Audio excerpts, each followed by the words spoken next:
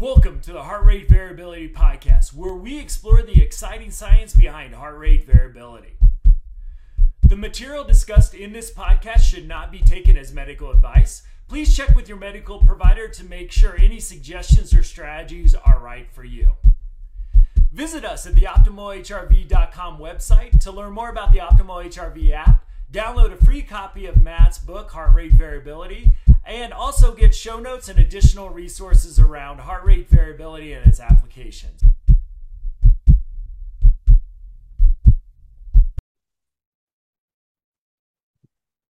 Hi, everyone. Welcome to the Heart Rate Variability Podcast. We've got Matt here, and we've also got our guest who returned, Dr. Richard Gevirtz. Thanks for being back. All right. So we brought him in because we are very interested in learning more about gut-brain health and also how biofeedback plays a role, how HRV plays a role. So I've got a list of questions for you, but at any point, if you kind of want to elaborate or kind of give us some stories of your experience of what got you interested, maybe we could even start with that. So what got you interested in IBS, or let's call it, you said disorders of gut and brain interaction? Mm-hmm. What got you interested? Now they're called, it's a good descriptive, DGBIs. That's the new one, the Rome people. Well, let's see. How did I get interested? I guess because I'm good friends with a pediatric gastroenterologist, and we knew that the gut was heavily influenced by the autonomic nervous system, especially the vagus. And so we said a logical, since we were working on disorders of autonomic dysfunction, we thought a logical one might be this one. And the first kid he sent me, we got better in about 3 weeks completely. Wow. That was just lucky. But so then I thought, wow, this is cool. So then we started cultivating. My friend Warren got me introduced at our children's hospital, Rady's Children's Hospital here, to do some in-services for the pediatric gastroenterologist. And the reinforcing part of this is that gastroenterologists totally get the brain-gut interaction. This is a very big part of their training. So it's a very receptive audience. You do not have to convince them. And about 40% of the kids that they see have these functional disorders, and they have no treatment for it. These are probably about 70% female, lovely physicians. They love kids. They're just lovely people. They're not full of themselves like surgeons are. And so they feel terrible when they couldn't help the kid, right? So, and these tend to be internalizing kids that are kind of internalizing emotions, and so they're adorable kids. And I love kids. I've always loved kids. I was a camp counselor when I was a teenager for all my years, and I've always been a kid person. So it was just sort of natural that we got into it. Awesome, cool. So what would you say in terms of the role of HRV? What can we kind of expect to see for baseline HRV for individuals with these types of conditions? Yeah, so we do a 5-minute resting baseline with breathing normally, and there's lots of studies showing that they have poor vagal tone, poor variability in general, especially vagal tone, RMSSD and LNHF. But it does vary a lot. So in the clinic, we always take the baseline first. We're kind of hoping that we're going to see some low numbers, because that sort of justifies what we're doing and makes a real easy explanation. We don't always see that. Sometimes the kids look pretty normal to start with. So I run a clinic. I have 2 interns. We see about 14, 15 sessions a week, 20 sessions a week, and probably 80% of those are kids or adolescents with these problems.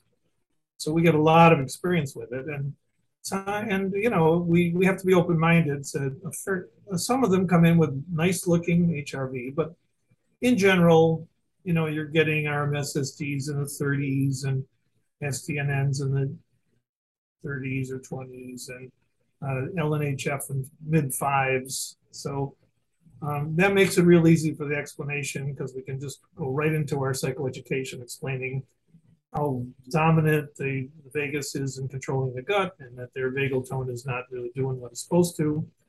And it gives us the opportunity to talk about the main model we have is vagal withdrawal being the main model. Unlike trauma, this is a disorder that doesn't seem to be associated with big sympathetic surges with that kind of stress. In general, these are kids that are just kind of worriers, anxious, and they don't.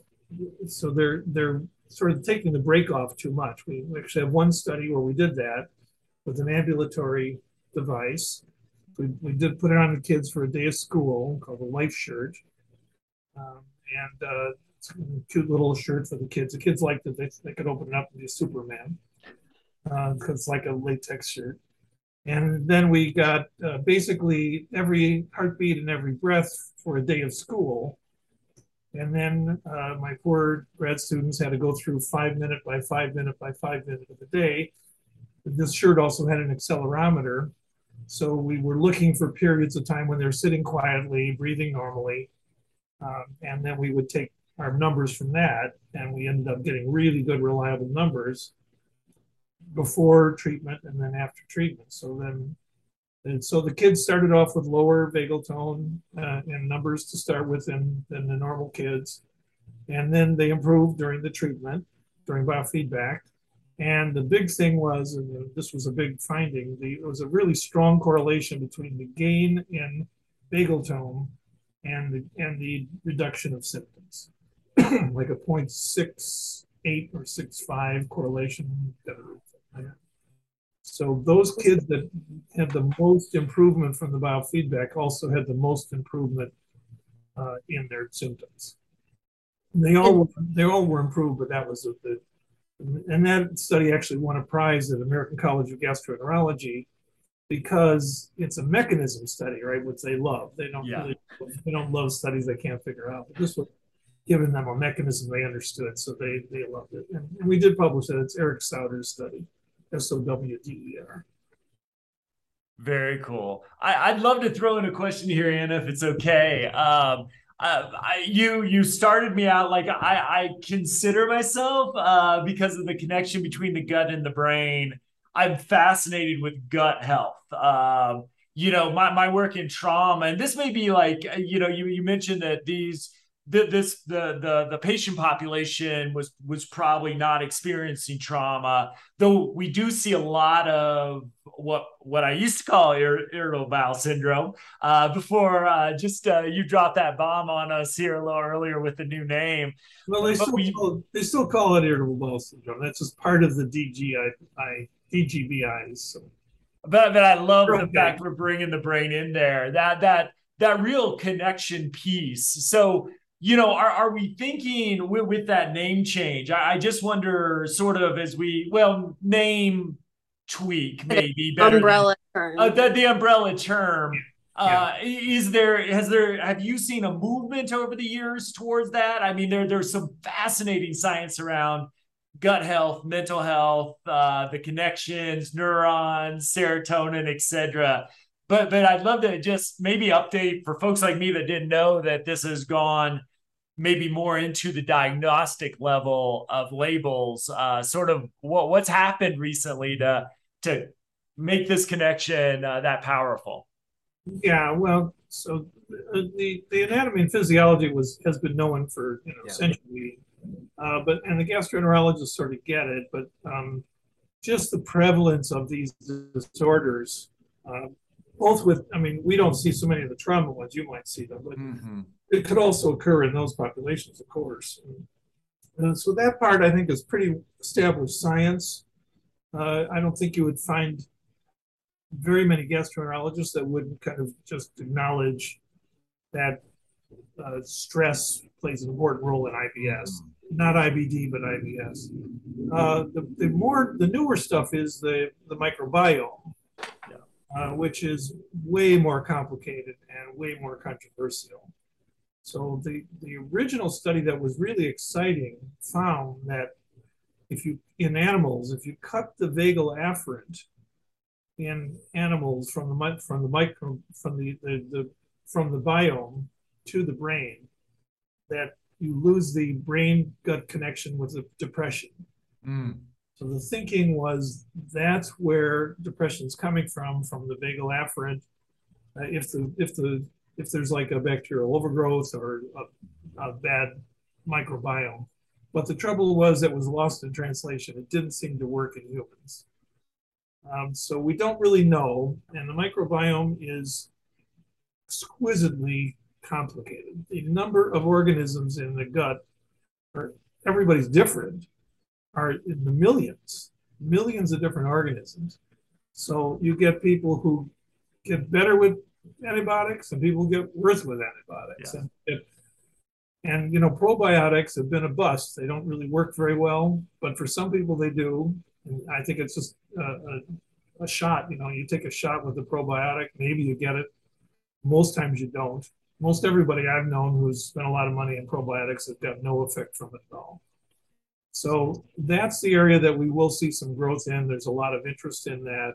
You've heard about fecal transplants for people with C. difficile. So there's one microbiome that we do know. We really know what that bacterial is, and it's horrible. It can kill you. So there's those kinds of things. But beyond that, we don't know too much more about that part of it. But from our point of view, almost every kid, adolescent, adult we see has tried changing their diet, changing probiotics, going gluten-free, going dairy-free, going fructose-free, and we're seeing them because that didn't work. Mm. They're a little better when they went gluten-free, maybe 4% better. They're a little better all of us have a little tougher time with gluten and dairy. Yeah. If you don't have celiac, though, it's probably not a major factor. So we're really, the kids we see are really thrilled to be able to go back and eat pizza again. So. Yeah, I remember something from your class. You would talk about how these kids were not able to go to sleepovers. They couldn't go to camping events just because staying overnight somewhere was just their worst nightmare if they don't know where the bathroom is or if they're worried about having an episode. And then that anxiety itself perpetuated it, right? Right. And I loved hearing in your class how these kids were just so excited because they got to go to a sleepover, right? Or they were able to go on that summer camping trip with their Boy Scout group or Girl Scout group. And I think that's really cool. And they could eat pizza, Anna. Pizza. Like, can you imagine how much you would love your physician at this age if you could eat pizza and then you go for a treatment and you could eat pizza?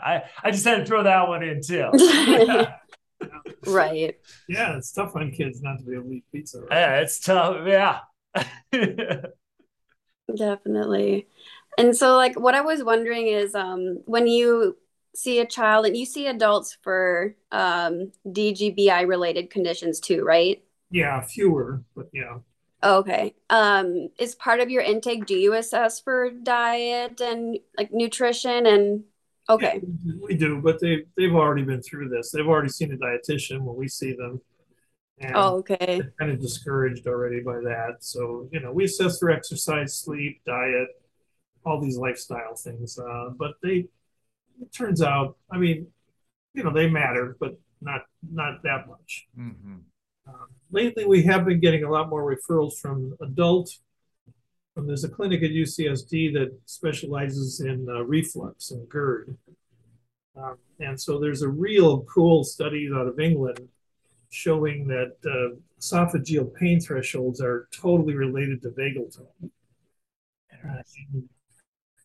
So I don't know if you remember those studies on it from the class, but so this was quite an experience. I was doing a workshop in London, and these are all psychologists, psychiatrists, therapists, that come to these workshops, biofeedback people, and go around the room. And there's this one guy, his name is Claude Bota, and he says, "So yeah, I'm Claude Bota. I'm a postdoc at the Neurogastro and Enterological Institute at Bard University here in London. I said, what is neurogastroenterology? And he said, well, mostly they study reflux. And they have these amazing studies, and he had read my work, so that's why I came to the workshop, where they put a nasal gastric tube down into the esophagus, and they put some little electrodes on it that can warm up slowly, and you can then rate just the very beginnings of pain in the esophagus. You get an esophageal pain threshold, which, because it's England, they spell it with an O. So it's OTS. And it turns out that most of us have very stable esophageal pain thresholds. The one thing that affects it is acid in the gut. So this tube, then they pour a bunch of acid in the gut and the pain thresholds go down 30%. So the same stimulus that was not even perceived before, when there's a bunch of acid in the gut, suddenly is super sensitive to pain. So I thought, well, that's interesting in itself. And the relationship is related to vagal tone. So then they got the idea is let's teach people HRV biofeedback and see what happens to this. I never knew about this until this workshop. And he said, yeah, so we did that. We taught them to breathe at about 6 per minute. And then we did this thing again, and it completely overrode the acid lowering of the threshold. In other words, once they were breathing anywhere near 6 per minute, the threshold was unaffected by acid. So that tells you how powerful that, and they did it, and it correlated strongly with what they had a cool thing called a neuroscope, which is a fancy thing of bars that just translates vagal tone into a little bar graph. So you could see when the bar graph was up, they didn't feel the pain. When the bar graph was down, they did feel the pain. Wow. So yeah, it was just super cool. I learned so much in that workshop compared to what I taught. It was great. So, and I've kept up with that group. The head of the group is a guy named Aziz in East London. It so happens that their lab is like 4 blocks away from my nephew, where my nephew lives in Shoreditch in London. So, but I've never been able to get him to respond until I go visit him. But anyway, so. Let me throw, if I could, a lay person's question in here, because I think, both of you obviously carry a huge amount of expertise in this area, but I would imagine maybe a few of our listeners are like, okay, I probably know enough about heart rate variability, stress response, maybe a little bit about that, how that relates to gut health, but is really breathing practice, biofeedback, that powerful? I mean, just the results you're getting. So the answer is obviously yes, but I wonder if you could maybe fill in the blanks for some of our people like me who don't claim the expertise you do. Is how is fairly simple breathing practices having these amazing clinical results? Yeah, so the gut has an internal control system, the enteric nervous system, which is like 10 to the 9th neurons. It's the brain in itself. But the external control is the vagus completely. The only role that the sympathetic has is to shut the gut down dramatically, right? So in the face of a real threat, sympathetic threat, then the gut, we don't need to be digesting our Big Macs if there's a saber-tooth tiger out there. So, so it shuts the gut down completely. But we don't think that is a common occurrence in everyday life. So then it turns out, if we kind of look at the data, that what you need to keep the gut healthy is a pretty steady stream of vagal braking. Remember from the last one, that's when you breathe in, the brake goes off, and the brake goes on. And when there's enough intervening vagal braking, it actually supplies serotonin to the enteric nervous system. 95% of the body's serotonin's in the gut, only 5% in the brain. So it's keeping that healthy neurotransmitter in the enteric nervous system, which doesn't make the system sensitive to stretch. So when you lose that regulation in the gut is only sensitive to stretch and to burning. So if suddenly your thresholds are way down because just a little stretch makes it hurt, that could be where abdominal pain comes from. And all it takes is enough vagal withdrawal to break off enough times of the day to make the gut much more sensitive to the pain. And so we know that regular practice of resonance frequency breathing improves, if people do practice 10 minutes or more a day, then it improves vagal tone by about 25% over about 5 weeks. And that's pretty consistent finding in most studies we do. If you're improving that vagal tone, this is resting vagal tone, not just during breathing. This is when you're not breathing slowly. So we have 3 studies in our lab, and other labs have got the same thing. So now what you're doing is kind of putting in that little missing element into the gut that keeps it regulated. And if it stays regulated for 3, 4, 5 weeks, then suddenly stretch becomes stretch. It doesn't become pain anymore. Things move through in the proper sequence. So diarrhea becomes normalized, constipation becomes normalized. Because part of that gut's role is to, peristalsis is to knead all of that, the contents, get rid of the fluids, take the nutrients out. Goes through too fast, it's diarrhea. Goes through slow, it's constipation. And so actually the cases that are the easiest to convince them is if they have constipation related pain and then they have a bowel movement that feels better, it totally fits with a stretch model, right? Say, well, evacuated the stretch in your gut, and so that it doesn't hurt anymore. They say, oh, no wonder that feels better. Fortunately, that's not true for everybody, but when it is true, it's like, yes, we got that explanation. That's awesome.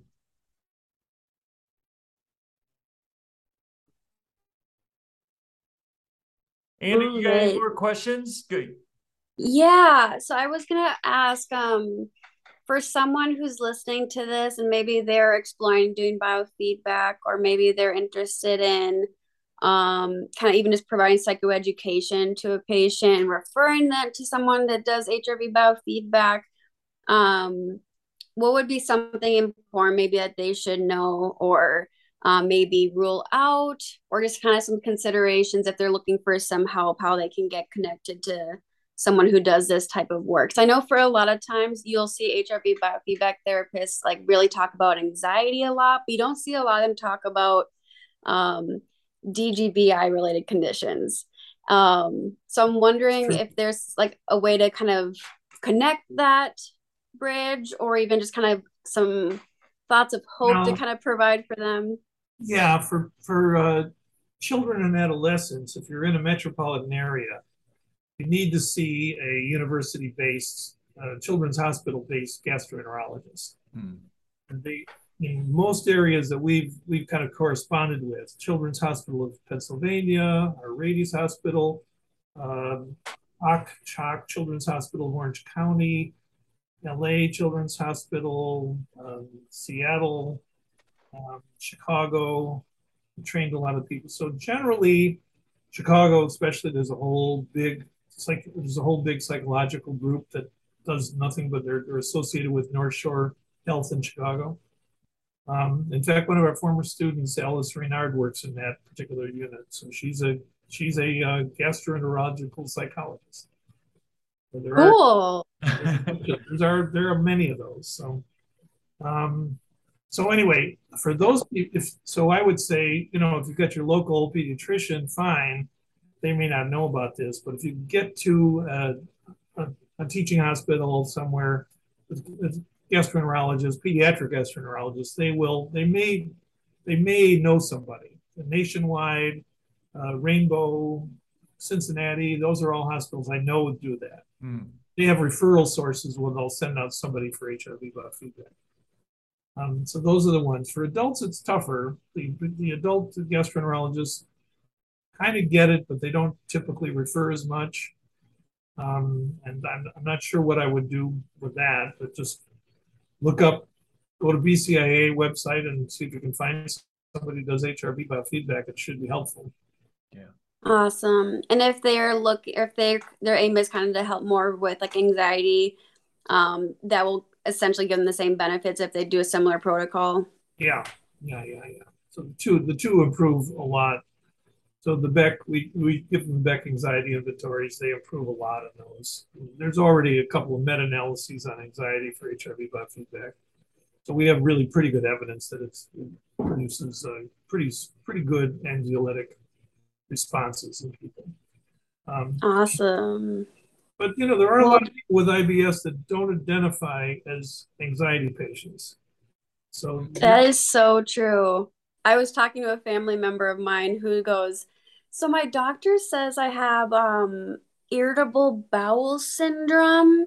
And I was like, oh, you must be like struggling with stress or something. And she goes, well, that must not be it then.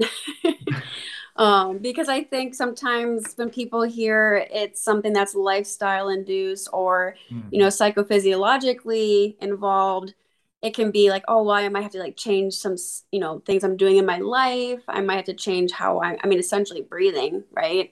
And any words like of encouragement for someone, because I know sometimes going to biofeedback, hearing you need to do it for 5 weeks, what kind of success stories have you seen or heard, or that you've witnessed? Yeah, well, we witness them every day, but one of our students did a 28 consecutive case series study, which we published.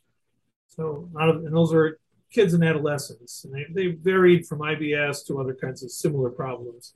Some with abdominal pain, some with constipation. So out of the 28 were improved. 70% were symptom-free, and 30% were greatly improved. Wow. Some good results. Those are very good results. Now, lately we've been getting sent much more problematic cases with all kinds of other diseases too. And so we're not always as successful as that. But if it's a pretty straightforward, the intern comes in and does the case history for me, and it's a kid that meets all the criteria.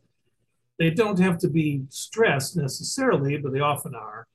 But this is where that idea of vagal withdrawal is powerful for the therapist listening.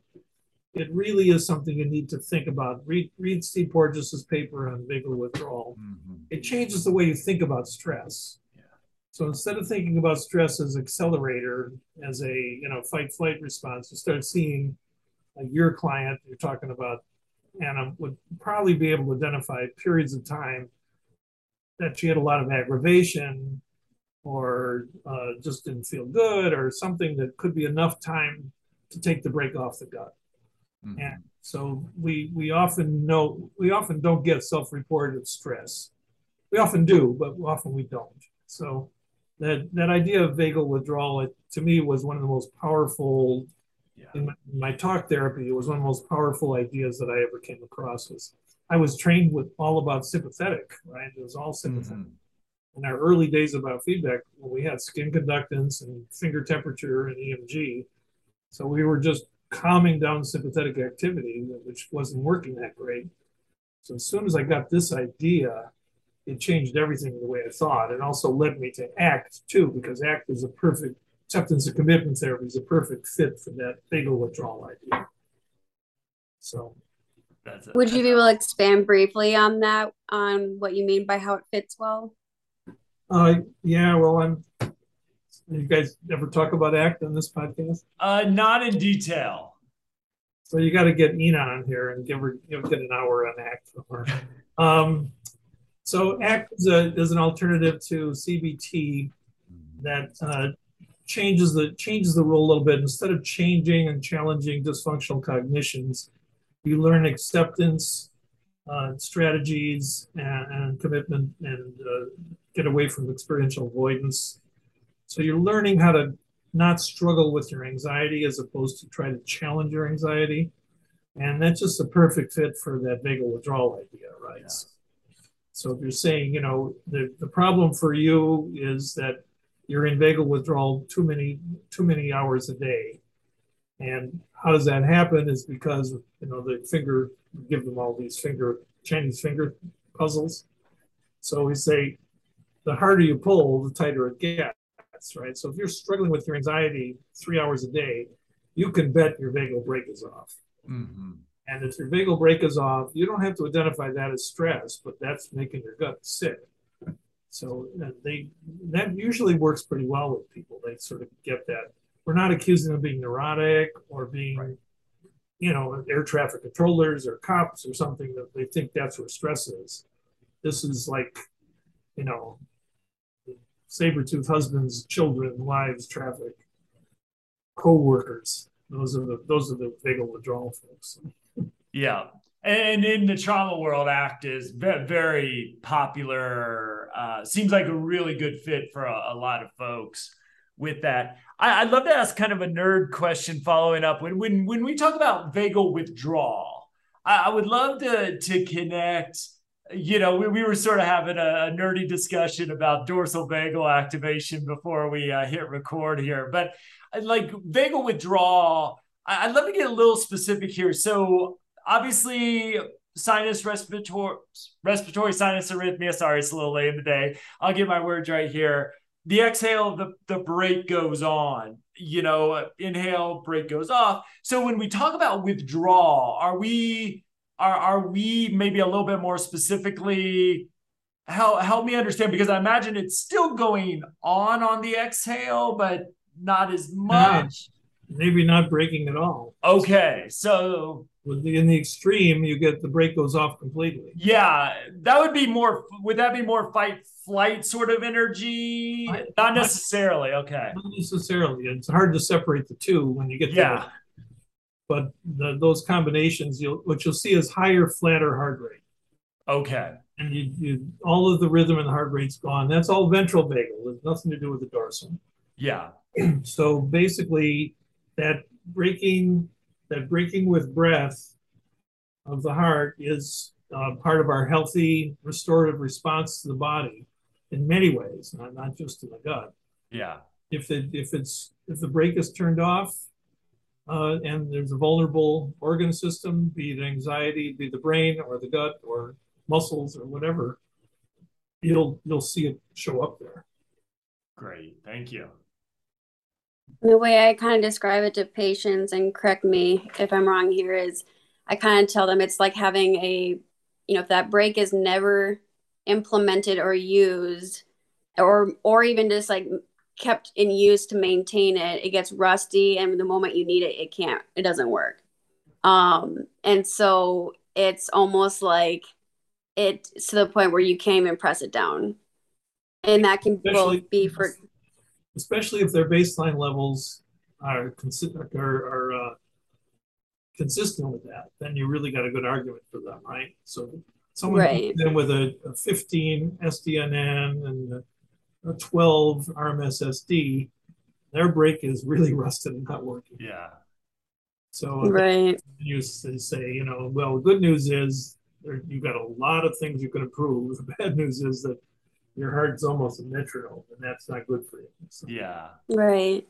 Definitely. I love, Anna, what you said, because I'm a huge, especially with children, Carol Dweck's work on growth mindset, and it's another kind of muscle that we're exercising, which I know my wife has had a lot of success teaching neurobiology to first and second graders by using that sort of muscle analogy in there. And to hear you doing it in your clinical work, it's like, oh, we could throw all Dweck's work in there too with that. Whenever you can put Dweck in, it's always a good day for me. Yeah, I think it's a good analogy, actually, to like resistance training for a muscle, right? You want to get a muscle stronger, you almost damage the muscle, right? And then it heals better than it was. So in this case, we're making these big peaks and valleys of your heart rate, so really taking the baroreflex to its limits. And why exactly that wires better, but it does. The analogy is it's like exercise for your autonomic nervous system, which we use that a lot. Yeah. Definitely.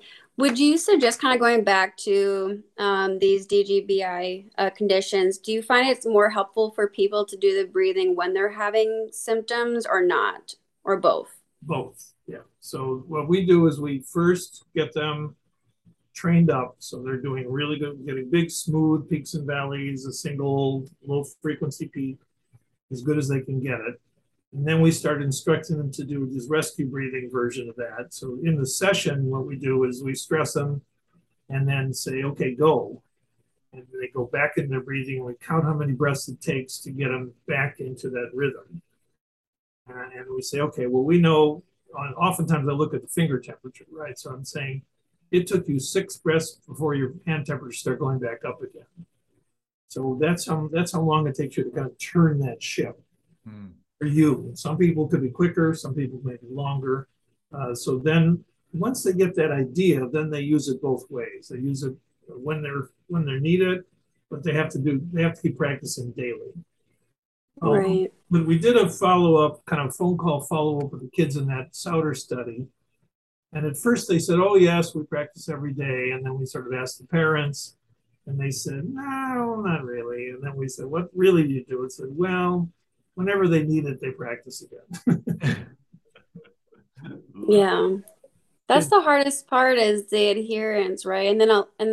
I've been told by supervisors too that, we don't want them to only do it when they're stressed because then it becomes paired with stress. And the idea is that it can be like brushing your teeth, like it's part of like a daily routine, like exercise. You don't do it just because your teeth are dirty, you brush your teeth. You do it every day because it's good for your teeth. Yeah. That's first. But I think sometimes it's challenging for like the motivation part. Yeah, it's very challenging. Yeah, you remember Jason Liu? Mhm. So Jason just finished the study, which we're just sending him publication like tomorrow, I think, in Taiwan, where he was treating traumatic brain injury with HRV biofeedback. Awesome. A couple of unique things to it. One, Jason is all over it, so he was talking to these people regularly. And number two, they're Taiwanese, so they do what they're told. So these people really practiced, and we saw the most amazing results in the study. Every measure, every neuropsych measure, every psychological measure, HRV measure, we had a control group, a psychoeducational control group that didn't improve on anything. And this group had better neuropsych memory functions, every neuropsych measure was greatly improved, almost all to normal. Wow. But one of the things that we could really see in the HRV improvement was, I said, well, Jason, how did you get them to practice? He said, well, they knew they needed to practice. Right? It's like a cultural thing, right? And so he was sure that these people practiced every day. And we rarely see that in our culture, right? So this is like, oh, God, so great we can get them to practice. So. You do have pizza as a motivator, though. If all else fails, you can maybe bring a pizza in and say, we'll heat this back up for you if you practice. Yeah. Well, I think that study is going to be so helpful to show because I think a lot of patients go, oh, I'll just do it 5 minutes, like a couple days a week, and then they think they're going to get the results. But if there's like results that show, hey, when people actually did it like this, they got these outcomes. I had a patient today who even said, because I was telling him he was struggling with kind of like some like fatigue and like a little drowsiness. And I asked him to start doing some controlled breathing just to help improve attention and focus. And he said, yeah, I'm not going to just do some breath work for that, and that's a test to that, right? Like it's, it kind of shows that, it's going to increase blood flow to areas of the brain that are responsible for increasing attention and focus. And we see that even just in mindfulness meditation too. Mm-hmm. So, I feel validated as a therapist. And two, I think that is something we want to try to talk about too, because not only is it going to help with his cognitive functioning, but it's also going to just continue if he doesn't even have any, gut health problems like we were talking about, keeping that not a problem. So yeah, for sure.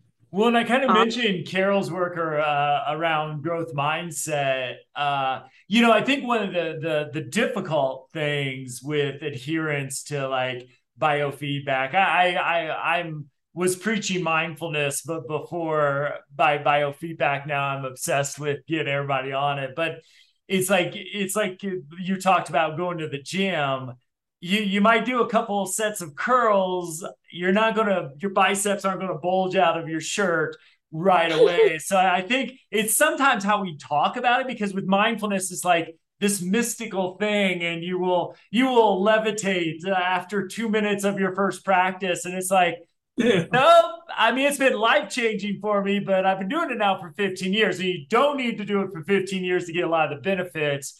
But I think we're in such that immediate benefit kind of Traffic. culture that it's like, thinking about it as a muscle gives folks an analogy to say, okay, I know if I go to the gym every day or every other day, I will get bigger biceps, but not just from one, quick workout. And so I've been working with folks, this is where my motivational interview and cognitive behavioral background comes in, is how do we really frame some of this really hard work that you don't get, so you're giving up something and you're not getting something Yeah. immediately. And that's the hardest thing to get people excited about, is like, okay, I'm giving up 10 minutes of my day. I'm not feeling better the day after I did it. Like, yeah, you got at least do it for a week. But, it's, I think, a challenge on us to, how do we frame this in a way that picks up that adherence?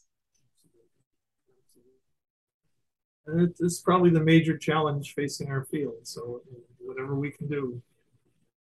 Awesome. Yeah, definitely. But we're getting there. And I mean, I think what's cool with the technology aspect is we're having more ways to track, and people can monitor on their phones. They can log when they practice, or different programs where you can see if they're currently training. So that part's cool, because Mhm. I know uh the substance abuse one, I remember that one was tricky knowing if they were actually practicing, right? Because it's like they could say whatever they want to, right? And there's that wanting to please the PI or the therapist too. And so I usually tell patients, I'm like, look, um, I would rather you just be honest about how many you did, because then I can kind of assess like what we need to do differently. If I don't know what's going on, I can't really help as accurately. Um, but I think a lot of it is just, us modeling it too. I just told Matt in our group that I'm going to start doing HRV biofeedback with myself, because I tanked in my HRV a couple weeks ago and it scared me. Yeah. And so, we got to practice what we preach and understand where it is challenging to keep doing that. But those were And all it's the it's kind questions. of funny, just as a side note, is one of the things that I thought was really important, and this goes back to when we were just tracking heart rate variability, doing 3-minute readings before we got Ina's work into our app, is something folks loved is that we have a provider dashboard so that they can actually see whether or not you really did practice. And that seems to just, that idea that my practitioner is there tracking me, and I kind of can't come in and lie about it. We're getting a lot of feedback from practitioners that's Yeah. sort of been a game changer around adherence, which, Yeah, and it's been a while. It's been hard to convince the clinicians to do these baseline readings very often, but I yeah. think you're absolutely right. I had somebody this morning who's got POTS, and she has improved her RMSSD from 12 to 55, Wow. Oh, wow. like 300% change. So, and her symptoms are better, but not completely gone. But that was very reinforcing for her to see those numbers. And I even did a recheck on it to see. So, I mean, I think that we try to use that as much as we can. And Yeah. in fact, with the kids, if they're not improving, we usually are pretty sure they're not practicing. Then there's that. when Yep. you when you got the data and the studies to reach that conclusion, that's amazing. That's Well, yeah. as Anna said, the technology is getting there. So now Mo, one of our students, is doing a study with an ambulatory follow-up after we see them in the clinic here. They're going to wear for 2 weeks, the leaf for 2 weeks, and we'll actually be able to see, because it records everything. Yeah. We'll be able to see how much that practice relates to their changes in symptoms. So that'll be interesting. Right. Awesome. I look forward to what y'all find out. That's all I have for questions. Matt, do you have any more for Dr. Gavritz? Finally on one of my podcasts, the guest brought up fecal transplant, and I didn't. So that this is great. I think I brought it up like in my podcast I've done like 80 times, because there's a 13-year-old boy that lives inside of me, and I just find it fascinating that taking other people's poop can make our gut health better. But so I just appreciate you bringing it up, because usually I'm the one that's bringing up fecal transplants in less scientifically appropriate ways, but appreciate it. And just appreciate you joining us again. You always have a home here on the Heart Rate Variability Podcast, because I just feel like I get a semester's worth of material in 60 minutes from you, whether I'm in your workshops at a conference or we're lucky enough to have you on the guest. So we'll put some contact information again in the show notes that you can find at optimalhrv.com. And I just want to thank our guests for joining us, and thank you to our guests. And Anna, great job hosting your first podcast. So hopefully the first of many. You did a great job. Thanks, everyone. Hope it wasn't too brutal. He's the Oprah of the future. I love that. The Oprah. That's of a the big future. compliment. Holy moly. Day made. Take care, everybody.